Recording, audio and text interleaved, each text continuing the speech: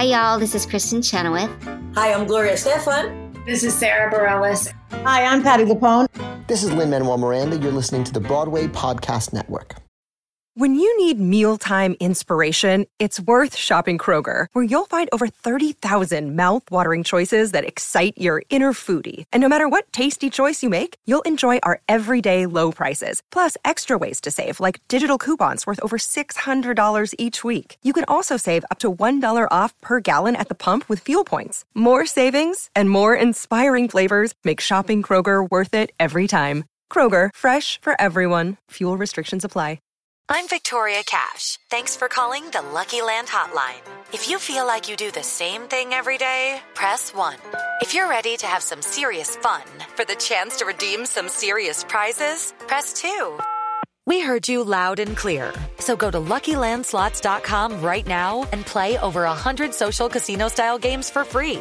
Get lucky today at LuckyLandSlots.com. Available to players in the U.S., excluding Washington and Michigan. No purchase necessary. VGW Group. Void where prohibited by law. 18+. Terms and conditions apply.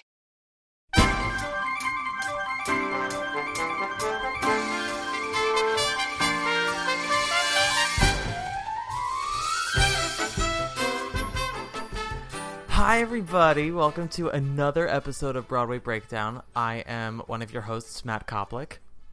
And I am one of your other hosts, John Wascavage. I'm so terribly sorry, everybody.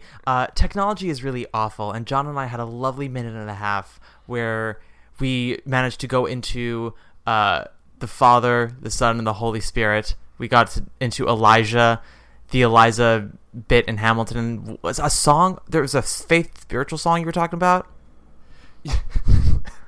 You just tried to recap to these people, thinking in a way of, oh, they'll get it if I just kind of talk about it, but they aren't going to get it at exactly. all. These are all buzzwords. I know you were just kind of like, you were throwing out random words. You were like, Hamilton, banana, gay pride. I realized because he had said Elijah, which is the same intervals as Eliza in a little show called Hamilton. And I realized that it might be based off of a spiritual we used to sing called Elijah Rock in high school. That was like, Elijah Rock, shout, shout, Elijah Rock coming up. And the sopranos go, Elijah. And like, it was, those were 3 different keys. But I also, so fun fact, today is the first day that I've had coffee in the last 4 weeks. And I can feel every single one of my atoms vibrating. ATOMS. ATOMS. Yeah, I spelled it right. This is the morning we're having, everybody. So John doesn't know how to spell atoms, and I'm recapping buzzwords from a long-lost episode. So yeah, so here we go. So I feel like I'm going to be in rare form today, and I'm also just so delighted to be back and using my NPR voice that I don't think I will be speaking in any other way. No, not at all. Yeah. Thank you so much for coming to Broadway Breakdown. Your butthole is very loose. This is to say, so, oh my God. So we haven't recorded in a little bit. John was out of town and then went off social media and off coffee. So basically it was like dead to me. Yeah. I really did lead a dead life the last couple weeks. Yeah. It's fine. I mean, you've never looked skinnier. Thank you. I do feel skeletal. I feel like you look skeletal. I don't know right now. So I'm bringing this up because John and I confirmed with John that we're going to record today, and then he texted me this morning and goes, so are we recording at the usual spot? And I'm like, huh? What?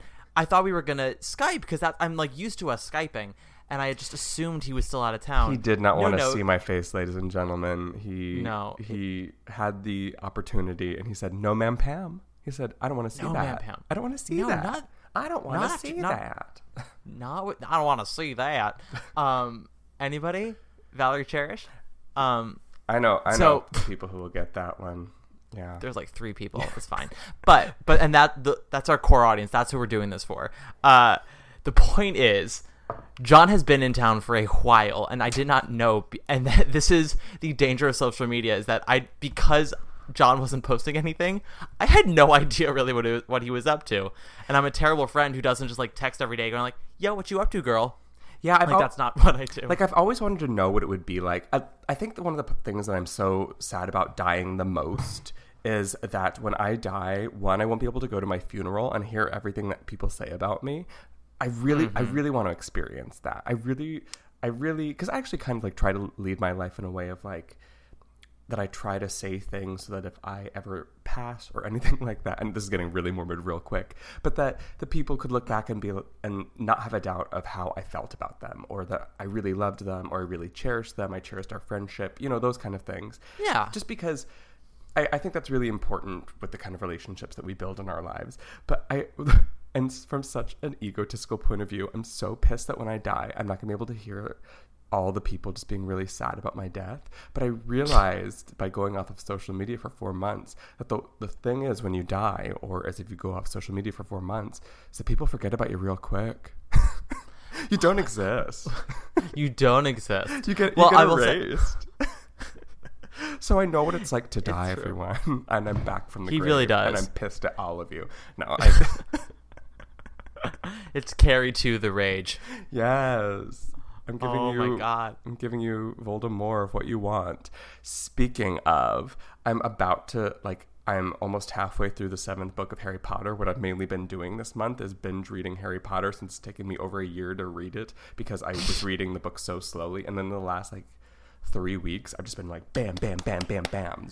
Yeah, getting them out. Because he hasn't been social mediaing. Yeah, I've been really productive without social mediaing. And even though today, my first day back, I've posted a little bit, I feel so much better about not feeling the need to check how many likes I'm getting, how many. I definitely feel a break in the addiction aspect of social media, and I love that. Yeah. I really would recommend that to people, because there were so many times before I gave it up where I literally would scroll for an hour and a half, just refreshing, sitting on a couch, waiting for something to happen, waiting for, just that buzz that I'm. Here, Would you say you were? I'm gonna hit my veins with those 2 fingers like drug addicts do into the microphone. Hold on.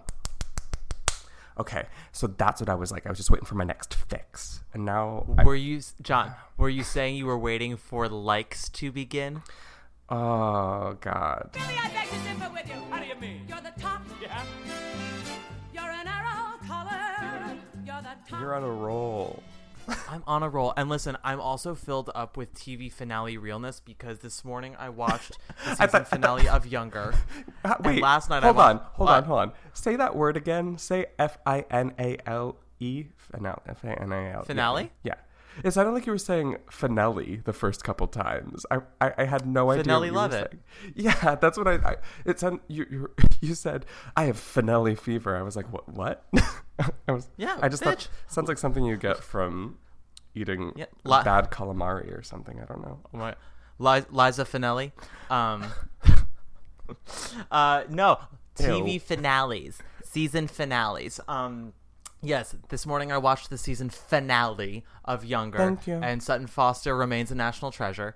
And last night, my roommate and I watched the series finale of Sharp Objects, which I'm assuming John watched because he kind of likes it a little bit, or liked it a little bit. I don't know how he feels now that it's over. I mean, I texted you as soon as I finished watching the finale, because I literally did. I'd been predicting this whole summer my different thoughts. And I think I did a couple times online, but mainly what we were doing was every time an episode would air, I would then text Matt afterwards and go, this is who I think the killer is. This is who I think the killer is. Kind of in a way, each episode ensuring that I pointed the finger at least once at every possible suspect, so that when the finale aired, I could go, haha, I was right, because I pointed my finger at 12 of the 13 characters. He literally texted me the very first time about this, and he's like, you don't actually have to respond. I need the receipts for later. And I was like, great, glad to know where I stand. Yeah, I just used him like a dirty hooer, and it's gonna go on my tombstone. So I'm not going to spoil for everyone who the killer, or whose the killer is. By the time this airs on Friday, it'll have been almost a week since the finale. So I personally say have at. If you don't want the finale of Sharp Objects spoiled, skip ahead to, I'm going to just assume 30 minutes later into this episode. Skip ahead about 78 minutes, yeah. Sounds Yeah, great. so I don't think we'll talk about that long. But I had mentioned before I read the book, so I did know who the killer was, and I knew that there was sort of a fake out before the actual ending. Yeah, and I liked the fake out a lot. Yeah. I thought that the show did a really, really good job in the finale leading up to really making you believe. So okay, let's just say it outright because we've established skip ahead right now, it until it's about to get skip spoiled. ahead right now. Amy Adams' younger sister, 13-year-old sister, Played by is the one Eliza who kills Scanlon. Eliza Scanlon, who's British. She's British, Australian, Australian. something like that? She's Australian, and she's a new American treasure. She is a national treasure. She is amazing. And I think she's about to play Beth in the new Little Women movie that Greta Gerwig's directing. Yes. Yeah, with Meryl Streep. Yeah. So I'm very excited about that. But so she plays Emma, Amy Adams' younger sister, and it turns out she's the one who kills the two girls that brings Amy Adams to the town. But you find out in the episode prior that so like one of the big childhood traumas for Amy Adams is that her younger sister died of some like unspecified illness, and the way that it sort of like affected her family affected her negatively, blah blah blah, and like created this downward spiral throughout the rest of her life. And you find out that her mother actually killed her younger sister due to a disease that her mother has, which I don't know how to pronounce. It's the first Munchausen's by proxy. Munchausen's by proxy, which is I thought Munchausen's syndrome by proxy. Yeah, something like that. Yeah. I mean, if you didn't know how to pronounce syndrome, if that was the word you were guessing about, you need another cup of coffee, sweetie. I need three cups of coffee, hunty. But it's a disease where, in order to make yourself feel needed, you make the people around you sick so you can take care of them. Yeah. And it is a real disease. Did you ever read about that article about the girl who killed her mother because of it? Yes. There's I don't remember if it's a Netflix series or something, but you could watch. You can watch a video or a documentary about it, and it's so. Oh God, what is it called? What is that documentary called? Do you know what I'm talking about? I just found out that there is a documentary about that story, but the girl's name is Gypsy, I want to say. Yes. Oh my gosh. Yeah, it's a true story. If you've never seen it, go and watch it. It's crazy. It is insane. I mean, we're going off a little bit, but it's a true story about this girl who lives with her mother, and everybody who knew them thought that the girl was like 11, maybe 12, and was like chronically ill with all these illnesses, blah blah blah. And then sometime later on, they found the mother murdered, and it turns out that the girl had met this boyfriend online, and they conspired to kill her because the girl was actually like 23 and not even sick. Her mother was forcing her to go to doctors and get unnecessary surgeries and taking all these unnecessary medications, and making her look ill. It's called Mommy, Dead, and Dearest. If you haven't watched it, and if you like fucked up things, watch it.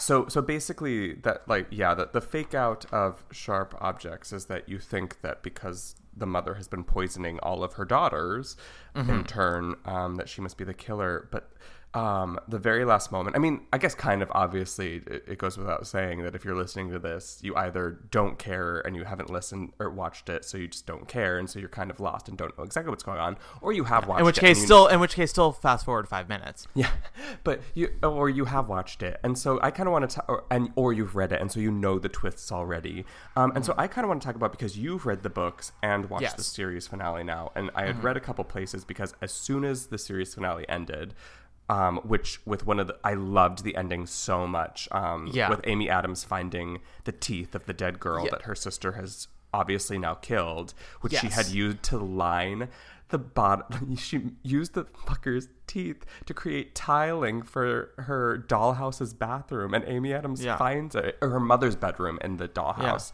And Amy Adams finds it, and Eliza Scanlon just has one of the most just deeply layered beat changes in the world, where she sees that she's caught, she realizes that her sister realizes that she's the murderer, and then she kind of smiles and just goes, please don't tell mama, or don't tell mama. Tell mama, yeah. And then it just blackout. And I mean, I had full body chills, and so I had to look up right away if the book ends the same way. And so you know that it doesn't, but then also the series gives spoilers, not spoilers, but it kind of caps along the series and like 2 10-second clips that are brilliant work of cinematography, I think. Mm-hmm. But do you want to talk a little bit about the book? Yeah. So, yeah, it's so much to unload. Yeah. So like whole purpose we've been saying, like the purpose of Sharp Objects is Amy Adams goes to her hometown to discover who murdered these 2 girls. These girls' teeth have been pulled out. Everybody thinks it's her mother, Patricia Clarkson, ends up being her youngest sister because she finds the teeth in the end. In the book, what happens is once her mother gets arrested, she brings her younger sister Amma with her to live in the book it's Chicago, in the TV show it's St. Louis, and she lives with her. And in the book, Amma, her younger sister, is really having a troubling time acclimating to life. She's violent, she's aggressive, and Amy Adams' character in the book just sort of assumes it's because she misses her mother, because it's like very Stockholm Syndrome-y. Like even though she knows her mother's been poisoning her and her mother's a crazy woman, she still wants her mother, because like at the end of the day, she's a 13-year-old girl who's severely messed up. Oh, she's 13 in the books? Yeah, I think she's supposed to be 13. I think they say she's like 15 in the... Okay. Yeah, she definitely... She's supposed to be 13 in the book. Okay, interesting. Yeah, and there were times in the show where I felt like she could have passed for 13, 14, the way that they sort of dressed her up a little bit. Yeah. Especially with that Persephone headdress she was wearing. Oh my God, yeah. Yeah, what a great oh my God. scene. It was a great scene. Anyway, so in the book, all this is happening, and what happens is a girl that Amma becomes friends with at school goes missing one day, like doesn't show up for school the next day, and her body is found next to a dumpster, propped up in the alleyway the same way another girl in Wind Gap was propped up, and 6 of her teeth are missing. Not all of her teeth, just 6 of her teeth. And Camille gets the notification about it, and she's like, oh shit, and immediately goes home and I think confronts Amma about it. And the reveal of the teeth, from what I remember in the book, they fought, and sort of the dollhouse topples over and the teeth come out. That's what I remember. Don't quote me on that, but that's what I remember. And then there's sort of an epilogue to that epilogue where Camille has like another breakdown, and she I cuts read herself that online again. somewhere as a difference. Yeah, because there's a whole theme in the book where how Amy Adams Camille used to be a cutter, but she had one patch of skin on her back that was really difficult to get to, and she always sort of preserved that one patch of skin to show that she had some sort of control. And when Amma gets arrested, she like goes right into the bathroom and starts cutting that area. Oh, God. And then her editor and his wife sort of check her in again into a mental facility, and they take care of her again. And there's also more closure to the murders in the book, just because Camille visits Amma in prison, and Amma explains how it all went down. Which in the series they do, as John said, 2 10-second like really quick cuts montages, and they are very loaded, and you really kind of have to break it down to sort of see what happened. But it's you get what is essentially like 7 pages of text in the book in 20 seconds total in the final credits, and it's brilliant filmmaking. Just like really fast cuts to give you just enough of what you need, and then like 2 final shots of Amma that are just chilling. So sorry, I did a lot of backstory just there. So essentially what they imply is that Amma, these 2 girls who were murdered had become friends of Amma, and then her mother took interest in the girls as well and sort of looked at them as little projects, which Amma didn't like, because Amma's very territorial about her mother and the way her mother sort of takes care of her. It was also implied in the books that Adora, the mom, was going to poison the girls as well, and Amma sort of looked at that as her thing, and that like the girls were going to ruin everything by possibly exposing Adora if Adora did that. I had read that somewhere when I was looking up differences between that, and I loved that as a thematic plot point, because it really just kind of drives home the whole fucked upness of it all.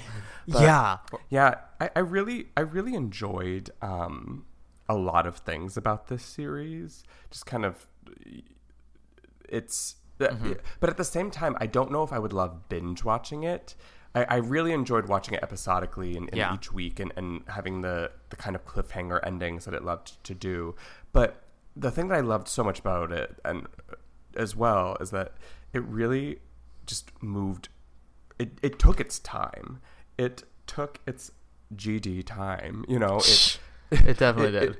A lot of the episodes, I would kind of sit there and I would just feel so uncomfortable because I would just feel like everything was just being drawn out too long, and I would feel hotter than it would seem. Like I would be sitting in an air-conditioned room, and I think they just really captured the idea of this town in the way that they told the story. You just feel stuck in this tiny, claustrophobic, too hot southern town where everything moves a little too slow, even though there are literal teenage girls being murdered. What I loved about the show was because it's like it is what it essentially is it's a memory piece in the framework of a crime story. Like the catalyst for the show is who murdered these girls, but what eventually becomes is an in-depth analysis of what makes people turn into the damage that they are. And I love the way that it played with memory, the way that the camera played with ghosts and memories. It's like if they ever truly made a movie of Follies, I kind of would want it to like be filmed like that. Ooh, creepy, but I like that. Yeah, well, sort of like, because it really does get how memories work, where it's never one complete like 5-minute memory. It's flashes. Yeah, it's flashes. It's silence. Sometimes there's sound. It's pieces, and sometimes, you know, you walk past a specific place or a specific person and you remember something and you can see it right there. And it's tangible. No, I liked the book. I loved the show. I didn't always love the show. There were times when I was like, I feel like it's going a little too slowly right now, or I feel like this scene is a little too much. But you also binge watched it, right? Like sort of. Yeah. I mean, I averaged probably 2 episodes per viewing. I watched the first 2 episodes in one sitting, and then the next 2, and then I think I did 3. But the last 2 episodes I did by a separated week. So yeah, like I do think if I did it week by week, it would have been a little more easy to digest. But the overall effect of it, I thought, was really fantastic.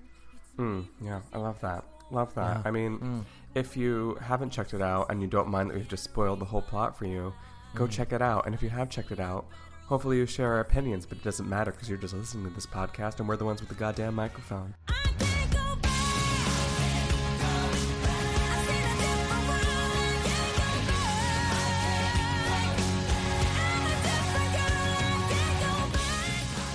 These women, these young women who are just showing me and John up with their acting. Yeah, these young, pretty women. Pretty woman. Musical. Segue. Pretty woman on musical. Oh God, Jesus fucking Christ. I guess we have to talk about it, don't we? Yeah. Well, yeah. I would like to sort of talk about Pretty Woman and go from there into the New York Times in general, if that's okay with everybody. I mean, once again, we have the mics, they don't, so it don't matter. It don't matter what you think. I'm going to say what I'm going to say. Did you read the Pretty Woman New York Times review, John? I didn't. I saw a couple clips of Pretty Woman, some video clips, including some songs and some lyrics. And I listened to the songs and the lyrics, and I got quite a very quick, solid opinion of knowing what kind of reviews it was going to get. Yeah. If that makes sense. I didn't feel like I needed to read it. I also, in my social media-ness, there were days that I wouldn't check Playbill either. I kind of really stepped away from a lot of things that I check obsessively over the last couple weeks. Sure. So I actually just didn't even think, I didn't know what day it opened. This is me just admitting I know nothing. Even more than I already admitted. I can't rightfully say that I like had it pinned in my calendar when Pretty Woman was opening, but don't lie. Yes, you did. Yes, I was so excited for Pretty Woman musical that I had it pinned in my calendar. No, it's big mistake. Huge. I've actually never seen the movie, but I know that reference. Yeah, everyone knows that reference. There are a couple of movies that are very popular in, our culture, and especially with the gay community, that I don't love, but I like but don't love, and Pretty Woman's one of them. Funny Girl's another, where I'm like, can we all just acknowledge that they're both a little too long and boring? But yeah, I mean, I love Funny Girl, but I agree. I remember the first time watching it, I was like, wow, this has been a fortnight. It has. I mean, Funny Girl, I think, is like a really entertaining first hour because that's where the majority of the songs are, and then the second half, you're like, oh god. Pretty Woman's sort of the same, where it's like you have these like 10-minute segments that are just so much fun and like a cute little romantic comedy, and then these like 5 to 10 minute segments that are just drawn out and boring. You don't care. But yeah, I've never seen it. I don't want to. It's a weird movie to watch now for the first time. You kind of have to take it as a relic of its time. Please say period piece. As a period piece. 1990. What a time to be alive. You remember 1990, don't you, John? No, I wasn't born yet. I mean, sure. Let's go with that. Everyone's gonna believe that, John. No, I wasn't. I was just barely a thought. I was a babe in the woods. It's just not a great movie. Is that where you think babies come from? The woods? Yeah. Babes come from the woods. Right? You go into the woods, get your baby, and then get out of the woods. That's what Into the Woods is about. That's where I learned about babies. Good. Son, your mother and I are going to come home and bring you back another child from Yosemite National Park. Aren't you excited? That's exactly how it happened. Yes, Papa. Yes, Papa. Yes, Papa. Please select a girl this time, Papa. There are too many boys in this household. Please, Papa. Okay. So, yes, let's move along to like what we were actually going to say. Pretty Woman opened, everybody, and Broadway apparently wasn't super having it. That's a turn of phrase for it. Yeah. I mean, I can't rightfully say the quality of the show. I haven't seen it yet. I did watch... Yes, disclaimer, me neither. Yes, I did watch their 2 TV performances. One was the shopping scene that they turned into a song, and then I guess like Samantha Barks' 11 o'clock like Come to Jesus number. The first song was called You're Beautiful. The second song was called I Can't Go Back. And I just, listening to the lyrics, I was... Who wrote it again? I'm going to look it up right now. Brian Adams, I want to say, maybe? Who is... It's Pop Writers. Pop Writers wrote it. Oh. No. Sorry. Okay, I'm good. So, while John looks that up, I was telling John before we were recording, something that makes me personally very angry is getting shamed for having negative opinions on theater specifically. I feel like people are a little more eager to be negative towards film and TV because it's more far removed and there's more money involved and people get well paid, and it's it's like a one and done. So people are allowing themselves to be more critical of movies, whereas theater, people look at it as a little more personal. Like, oh, they're up there every day, they're like earning their buck, yada yada. If the show closes, people stop getting paid. Whereas opposed to the movie got made, everybody got paid, so nobody worries about it. So there's this sort of stigma with Broadway where, especially in the theater community, where you're not really allowed to be negative about anything because everybody works really hard and everyone should just be grateful. And I'm sitting here going a little bit like that's bullshit. I think theater is art and art is subjective and everybody has their tastes. And no opinion is necessarily fact. It's a feeling you have, and then you try to justify it by analyzing what it is you liked or didn't like. And I think sometimes criticism can get really catty. Like if you're, if you're judging somebody on their face or their talent and just going like, oh, what a piece of crap they are as a human being, they should kill themselves. Like, yeah, no, that's not a critique. But did you read what people wrote into my middle school yearbook? That was like direct quotes. Whoa. No, I was reading what the doctor wrote about me on my birth certificate. It was cute. Yeah, it was a great March 27th. When they got you from the woods from the doctor. Yeah, they literally like bring him back. Act 2 of Into the Woods, if I were the baby, they'd be like, bring it back to the woods. So the reason I'm going into this is because if you read the New York Times review for Pretty Woman, it is really a vicious review, but Ben Brantley is very specific as to why he's so vicious about it. Like, he's not nasty for the sake of being nasty. He very much points out that he thinks Andy Karl and Samantha Barks are incredibly talented. He says, like, Andy Karl is like a great talent. He was phenomenal in Groundhog Day. He says Samantha Barks is clearly very talented, very charismatic, but points out more fault for the direction and the writers. He was like, it's so unfair for her to have to try to be Julia Roberts. Like, it's an iconic role. She's an iconic actress, and she's a very unique personality. She's not a unique talent, Julia Roberts. She's not a super versatile actress, but what made her so famous was that herself, her own being, was so different at the time. And no one should have to emulate somebody else for an original role, you know? Like, you should work from the ground up. And the way that what Ben Brantley was basically saying was that Samantha Barks wasn't allowed to do that, and that was sort of the theme of the whole show, was that nobody was allowed to try anything new. It was, let's put the movie on stage, let's not change a whit of dialogue, let's add really bland songs where it's not necessary, and, you know, call it a new work. And I think, and I'm honestly with him on that. I think we should be allowed to call out things like that when it's happening, because if you give every new show a blue ribbon just because people worked on it, it's like, great, so then what's the point of ever creating something ever again if people aren't going to, like, really look into what you're doing and, like, figure out the craft you're doing, or, like, why even strive to do better if everyone's just going to get a blue ribbon all the time? You know? Yeah, I do know. So, yeah, I mean, I agree with a lot of that. I'm also going to play, like, a little bit of devil's advocate. Go for in, it. Some ways, because we've been talking about this a little bit, because then there's the flip side to where people have said some really negative, nasty things in the past on social media and on their platforms about their opinions of a show or something, or of a performance.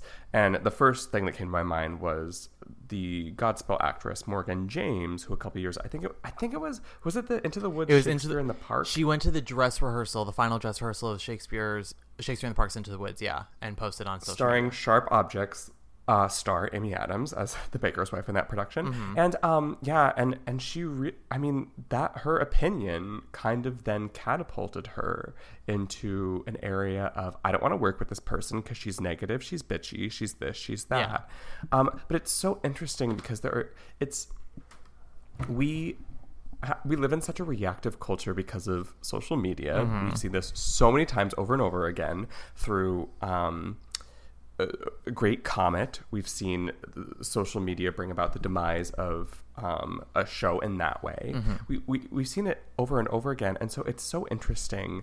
And I don't have the answer. I don't know what the answer is, because at the same time, we're taught that we have to think for ourselves, that we have to stand by our opinions, that we have to feel what we want to feel. But then sometimes if you express them, and here's the thing, not everyone's going to like what you're going to say, that person takes... We have an awful habit of a society of taking someone else's opinion, which is all that it is, someone's opinion, and taking it as a personal attack if you don't agree with that person's opinion. And I honestly think it's dangerous in a lot of ways, but I don't understand it enough. Okay, this is a big tangent, but I swear it's kind of related. I've been listening the last couple of weeks to a lot of different comedians, and I found this one British comedian. Her name is Sarah Pascoe, and she did this 4-part radio series on a BBC radio network called The Modern Monkey.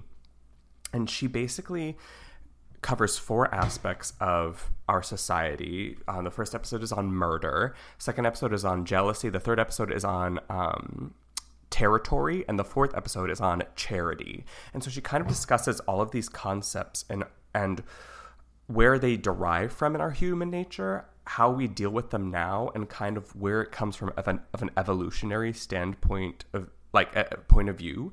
And it's just very interesting because I've also still been reading that Sapiens book, which is a history of humankind, and kind of explaining why we got to where we are. And one of the things that she brings up a lot is social media, and especially in the jealousy episode, she kind of explains that feeling that I'm sure all of us understand, where you see someone post on social media, I'm so excited to finally announce the ink's finally dry, cat's out of the bag. And these people are sharing their excitement for a big life event for themselves. And yet a lot of times we feel very happy for them, but there's also those times when we feel super jealous. And I think we'd be doing a great disservice to ourselves as humans if we don't admit, like I'm going to admit so many times that as many times as I mock people saying those things, there's a part of me that, this deep, dark part of me that goes, oh my gosh, they're getting their Broadway debut and I haven't had my Broadway debut. I must be nothing. They must be better than me. I am jealous of them.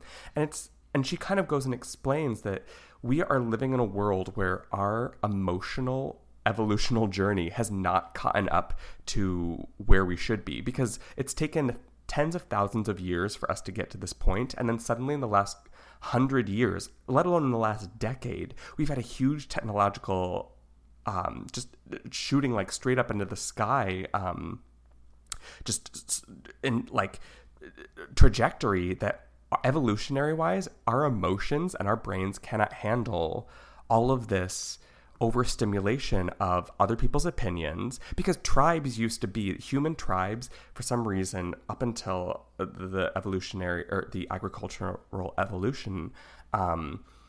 We used to live in tribes of like 150 or less, because that was all our brains could handle stimulation from. When there were more than 150 people, that's when chaos broke out. And so it's just interesting to look at all the chaos, all these negative feelings, all these negative outcomes that are happening because of social media, because of this huge influx of so many opinions constantly being thrown at our eyes.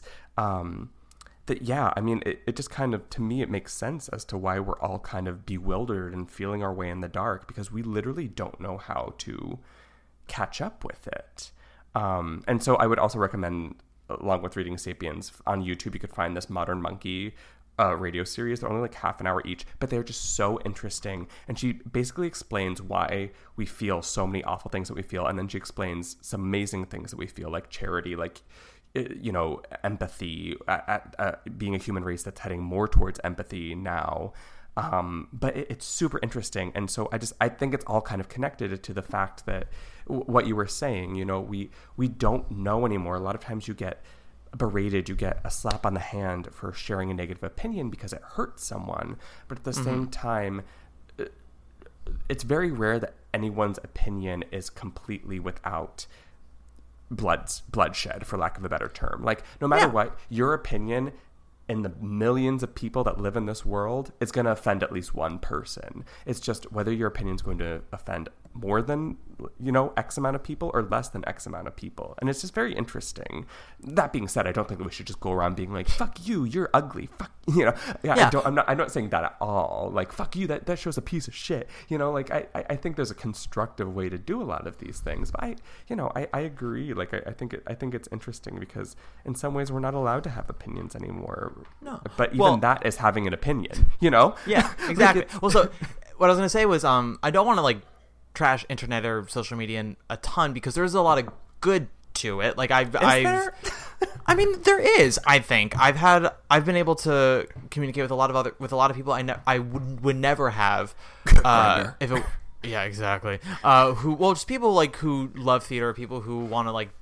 I like sometimes get people ask me about my opinion for theater via internet and social media, and that's very dangerous because like that can give people a sort of sense of entitlement of there are people out there who desperately want to know my opinion, so I'm going to be an authority figure on this.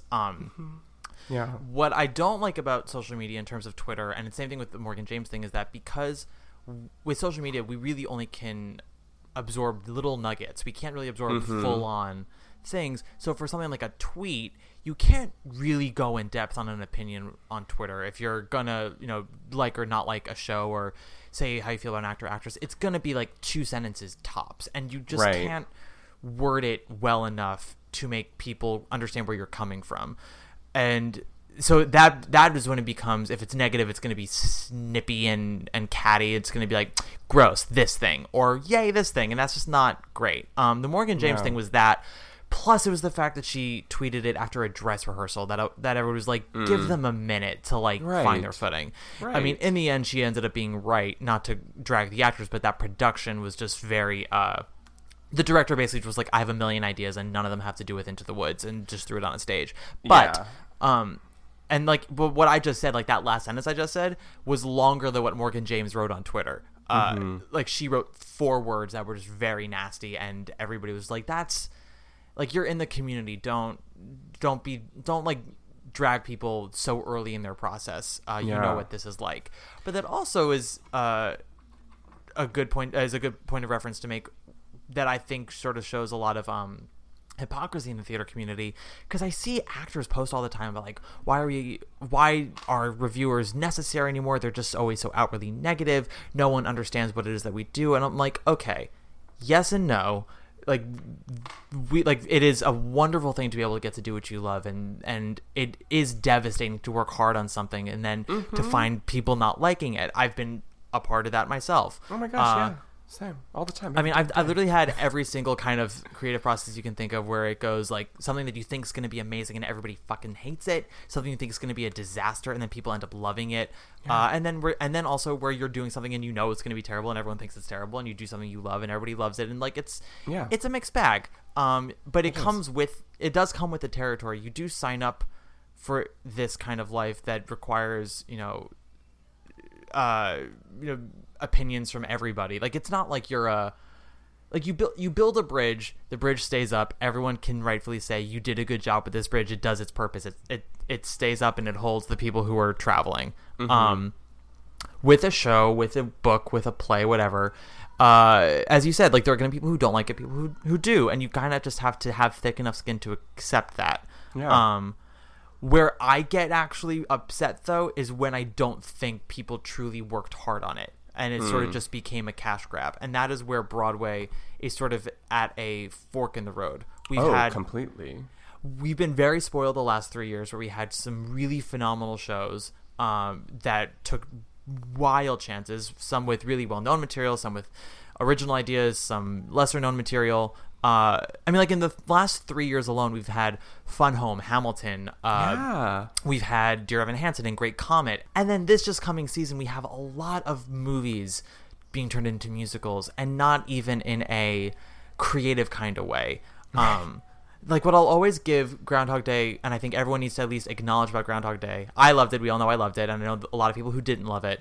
They were not content with just putting the movie on stage verbatim.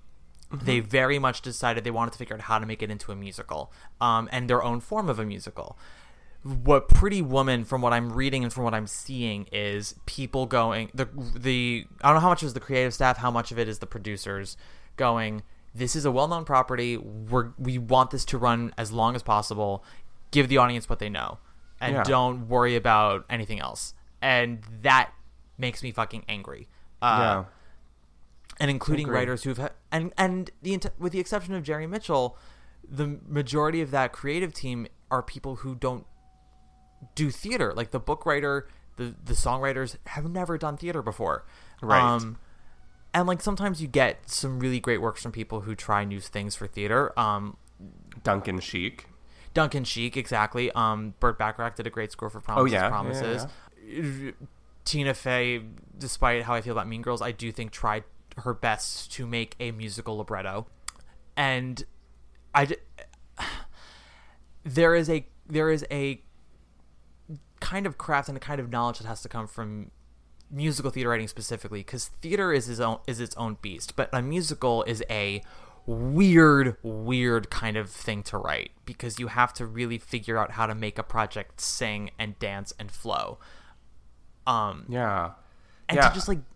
And I think people love the idea of, oh, this is so-and-so's first musical theater score, and it's going to be cool, and it's, so-and-so's first libretto. It's like, yeah, I'm all excited about that, but I don't know. I feel like it's not something you can just fall into. You really kind of have to know what to do.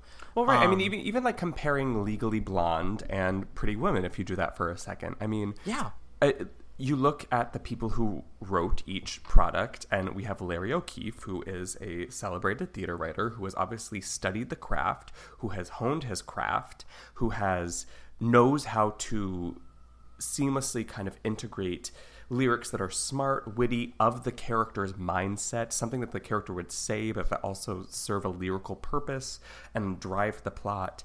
And then you have someone, like Bryan Adams, who I'm not super familiar with his work. I mean, I'm sure I am in a subconscious level, but I can't name it off the top of my head. But I mean, I hate to keep harping on the same thing, but it's the only thing I have to go from it because it's, like you said, I haven't seen the show. But just the clips that I have seen of it, I mean, it's just because you can rhyme words together doesn't mean that you're a good lyricist. Yeah. And just because you can force rhyme the same words with each other, doesn't mean you're a good lyricist. Just because you can copy, if you were a dressmaker and you had a pattern that is the most typical kind of pattern to do, and you made it in a slightly different fabric, you can't say, oh, I designed this dress completely from scratch. No, you didn't. You just, you took a product that's already well known, Pretty Woman, and you just kind of there's a level of craftsmanship and artistry that's missing. I think. I 100% agree, and I don't want to end this on a super negative note just because I do. I'm mad now. I mean, let's go the sharp objects route. Don't tell mama. This has nothing to do with anything in my life. I don't know why I got so passionate. Well, because I'm passionate about it because I have personally loved musical theater. I've loved theater in general, Broadway, since I was a child. Like it's been the thing that I've always gravitated towards, and I've spent the majority of my life really since your limp wrists dropped. Exactly. Since the first time, my testicles never descended. My wrists. It was did. your limp wrist. Yeah, exactly. I get passionate about this kind of shit because I always have been, and it's something that I believe in. And Kitty Carlisle Hart used to say that like one of the few things that America created, culturally speaking, was the musical, like the American musical. Mm-hmm. It's one of the few cultural things that we can claim ownership of, that and jazz. And not everything has to move the musical forward or expand it, but... Right. I love Legally Blonde. Yeah, but like Legally Blonde even is writers who like know how a musical works. Exactly. If there are moments of Legally Blonde that I think do kind of lean into, oh, we got to give the audience a little bit of what they want, there are other moments where I'm like, no, they actually worked really hard. Like, Lord knows I love the Bend and Snap number. It's just so catchy. It has no actual reason to be there other than it's known from the movie. But the chip on my shoulder sequence from Legally Blonde is like fantastic musical theater writing. It is a whole musical. Yeah, they through song and through dialogue, they travel through a whole semester of law school and show a progression for Elle. I'm like, that is a Rodgers and Hammerstein musical sequence right there, and it's great. I guarantee you, there's nothing like that in Pretty Woman. And there was nothing like that in Finding Neverland, which I'll always bring up to drag through the mud again, because that was the you did not care for it.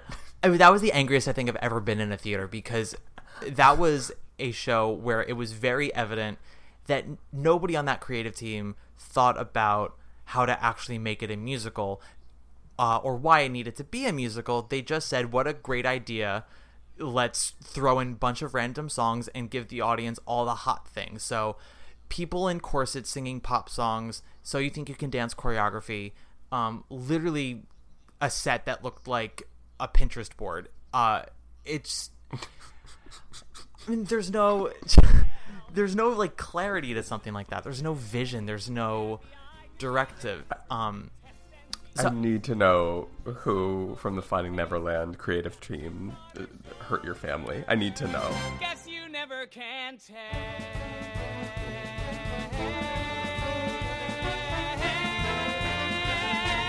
With Little Miss Woods, comma,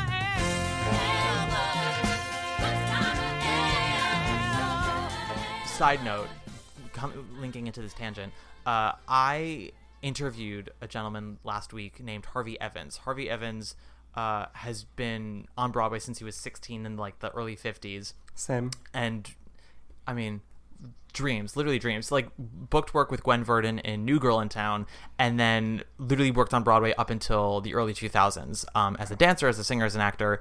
Has done movies, TV movies. Like has worked with everybody, absolutely everybody. That's amazing. He was in the original Follies. He was the original young Buddy in Follies. He was a Jet in West Side Story. He did. When Gypsy, you're a Jet, you're a Jet all the way too. From your first pirouette to your last grand jeté. That's cute. I can't take ownership of the lyrics. Somebody else wrote that, but he was saying like with Follies, the reason why that production was so made such an impression was because everybody working on it had deep roots in the theater, had like really spent their entire lives dedicated to the theater, and at that point had really sort of reached the top of their talents. And I can't rightfully say that we have a slew of creatives right now, at least on the up and coming side, that are in that same pool. We have some people who's really spent their whole life in the theater but can't really reach the peak of their talents because producers and directors won't take a chance on younger writers. They instead go to Bryan Adams to write Pretty Woman. Or we have people who are, maybe at the height of their powers but don't have a deep roots in the theater, like Bryan Adams, or the Finding Neverland writing staff. But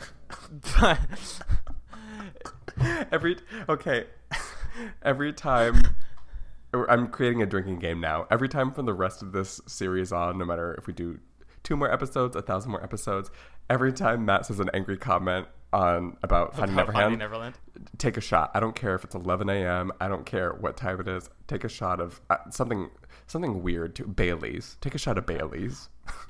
I also want to do a running joke of like anytime something's just like really cluttered and a disaster, I don't know, like whiskey at 11 a.m. and cluttered papers and dirty laundry and rats in the corner. What is this? The writer's room for Finding Neverland? I just want something like that. The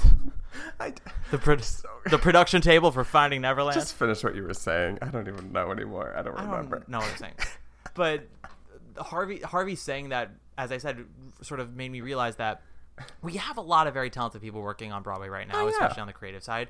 But with that, I do not want anyone to think that Broadway and the musical is dead. We have some amazing writers. I could list you off a bunch. I could list you off amazing directors too. Yeah. This season and the second half of this past season has just made me sad because we either are incorporating very talented people who know nothing about theater for the gimmick of saying, oh, we have a score by such and such, a script by such and such, or we're taking directors and choreographers and applying them to projects where they can't actually use their knowledge because they have to literally translate a film to stage. Yeah. And that makes me sad. So I'm hoping that we're just in a little bit of a lull. I will say, I've said it in a previous episode and I'll say it again. I'm very excited for Tootsie because that is a property that I think could make a good musical. They do have people who understand theater working on that. David Yazbek writing the score and Scott Ellis doing the direction. So like that makes me very excited. And we'll see. I think I'm not one to begrudge a work because of its source material. I think Finding Neverland. I'm just kidding. Nothing. What? Nothing. Her? Never heard. I don't know her.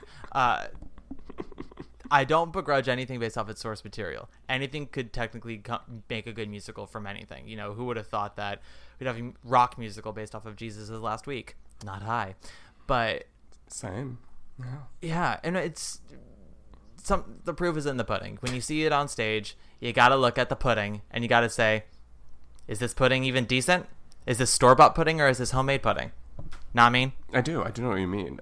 Honestly, I had no idea what you were talking about until you used a pudding metaphor, and then I was right with you.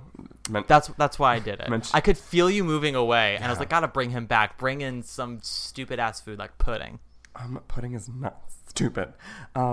Yeah, well, I mean, we just had a ton of opinions about something we haven't even seen, and I know.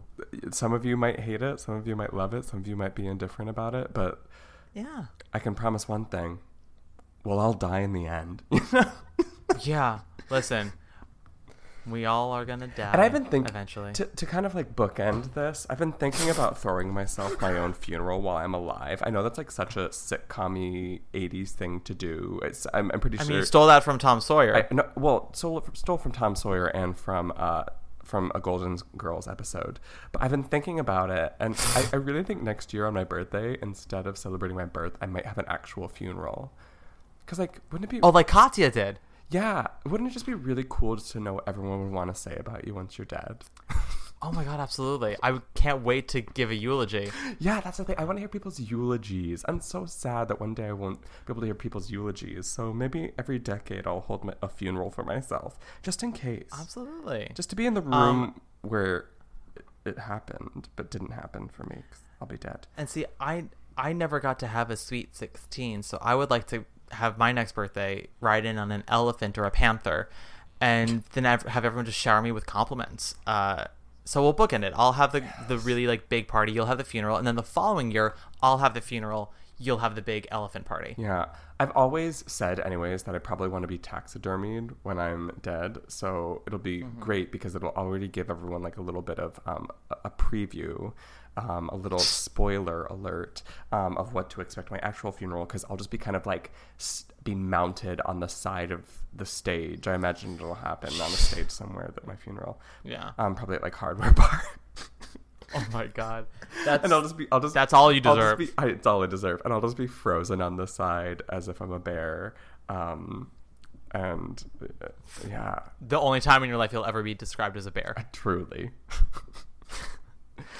Oh my. Oh my, everybody. Well, I feel like we fixed everything today. Yeah, I think socially, theatrically, we discussed. Yeah, exactly. We're anally.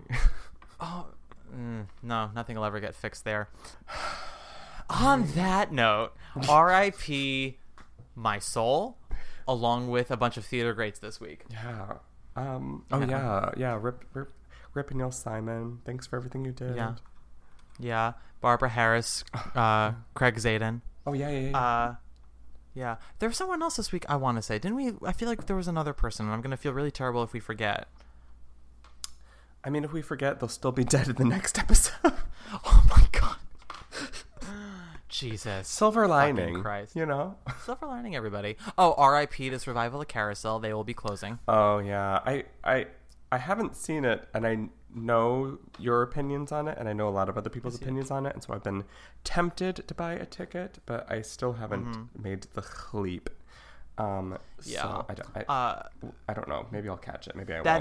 That is the danger of the internet, is that everyone listened to our episode where I discussed Carousel, and ticket sales just dropped immediately. Truly, and you were single-handedly responsible for this revival closing. Yep. And then our following episode where I discussed Sally Murphy, everyone was like, well, she's not going to be Julie Jordan. Why am I going to bother? I'm like, I know. So that's all to say. I'm very much looking forward to all the projects that this cast is going to get up to next. It's such a talented cast. They're going to... I'm not going to lose a wink of sleep. Over Jesse Mueller, like... Yeah, or Joshua Henry, Lindsay Mendez, or anyone even in that ensemble. They're also talented. They're going to get work immediately. Yeah. So... Let's end this on a positive note. John, happy thought for the week for everybody out there, Coffee is wonderful and our vices are wonderful, but you yourself are just enough too, Like, don't underestimate the power of not leaning on your crutches, because you don't really need your crutches all the time. That's what I've learned the last 4 weeks, and I really am standing by that, Good. And I love that. So if that makes sense to any of you in any way possible, kudos. If not, go fuck yourself. Go fuck yourself. My positive thought for the week is, yes, Pretty Woman and getting the band back together might be on Broadway right now, but Finding Neverland is not. So take comfort in that. And take a shot. And take a shot right now. Take a shot of Bailey's or horchata, a nice milky liqueur. You have to take a shot of a milky liqueur every time you mention Finding Neverland. Milky. That's... Milky Liqueur. I feel like that should be a drag name. Oh my gosh. Hi everybody, I'm Milky Liqueur. Milky Liqueur is my favorite character in Spring Awakening. On that note, thank you so much for listening, everyone. Thank you, everybody. I'm done. We gotta end this shit. I think we should end this week's Diva with Barbara Harris. I think that's beautiful. I think that's great. I would do Neil Simon, but there's no audio of him singing, so we'll do Barbara Harris. Brilliant. I support that. Yes. Fantastic. All right. Have a good day, everybody. We'll talk to you soon. May the Lord open. Goodbye. May the Lord oopen and keep you open. Oh, honey. Take us away, Barbara. Bye. Oh, honey. Bye. Come on and see the hoot we're giving. Come on and see the grounds for living. Come poke your head out. Open up and spread out.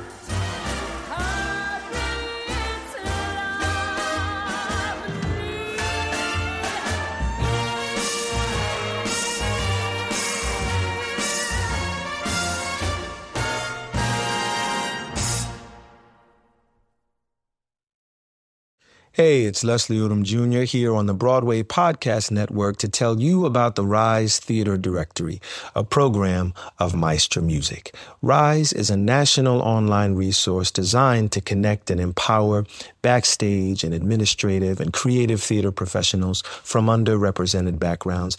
If you work or aspire to work in the theater community, this can help you find your next project. And if you hire theater professionals, search the Rise Theater Directory to find your next team. Create your profile now and get more information by visiting risetheater.org. That's theater with an RERISETHEATRE.org, because only together we rise.